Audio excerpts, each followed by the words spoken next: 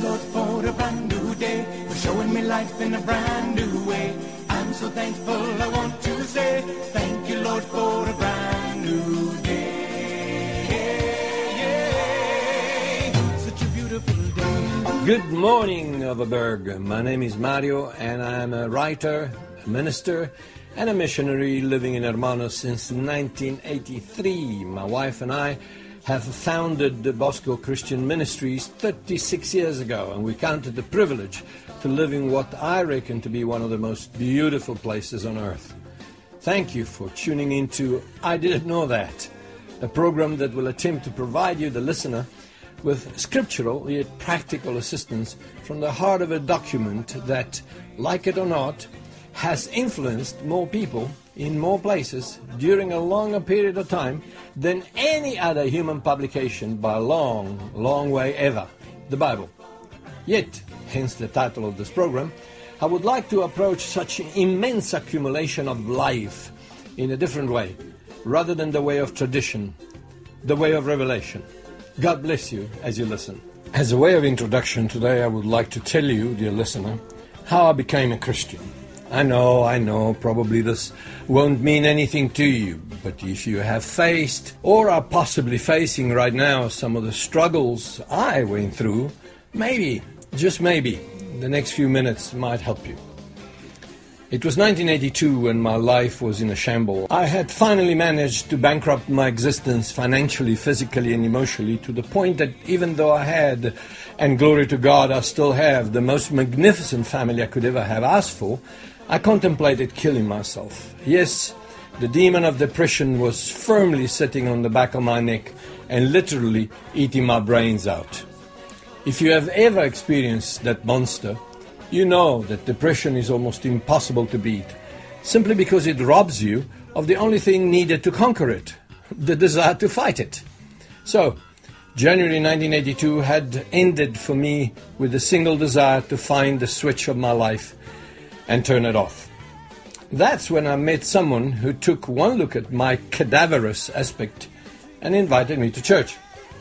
Now, when you have grown up in a super religious environment where the only God you know is someone who never smiles, is always ready to punish you, makes you one way and then commands you to behave in a different way, and basically doesn't like you, let alone any deeper feeling, you want nothing to do with such a being. And so I told my friend what to do with his church, in no uncertain terms either. But God is clever, beyond measure, knows the very core of his creatures, and he was after me. So my friend said, "Do you remember the money you owe me?" Well, at the time I owed money to half the population of the world, so I lied, and I said, "Yeah, sure." "Well," he continued, "if you go to church with me, you don't have to pay me anymore." Now, even for someone contemplating suicide, that was an appealing offer. So, also, because when you are depressed, you don't even have the strength to say no, I said, "Yes, I'll go." I walked into the strange church, or at least so they called it, and the first thing I noticed was that everybody was smiling. Now, where I grew up, you just don't smile in church. In fact, if you were smiling before going through the doors, you are invited to stop smiling and start looking rather somber and depressed. Well, I obviously didn't have any problem looking down, so the whole thing ended with me fighting with the preacher and him telling me to ask Jesus to help me.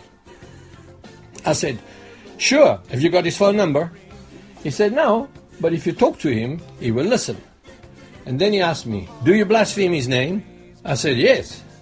"And do you think he hears you?" "Well, I certainly hope so," I retorted. "So why shouldn't he hear you if you just talk to him?" In front of such simple logic, I replied with the only response I knew at the time. I fled. But the seed of the gospel had been sown, and a seed doesn't care whether you're young or old to grow. Nor whether you're rich or poor, male or female, grey or green. A seed doesn't even care whether you believe it will grow or not. All the seed needs to at least start growing is to be planted. And that night, the seed of a loving, caring, forgiving God had been planted in my heart. So when I got back to my house at roughly 11:30, my wife was asleep. I went into the bathroom and prayed a prayer 99% of the evangelical church worldwide would not consider valid for salvation. I said, God, I don't even know if you exist. Not the best way to start a prayer. But if you exist, help me, and I will do anything you ask me. And that's when my Creator heard my cry, reached down from a gazillion miles away, took my heart of stone, threw it as far as the east is from the west, and whispered the words that gave me new life for eternity. Mario, be born again, live. And so 37 years later, I still worship Him, love Him, and live for Him to the best of my frail human capacity.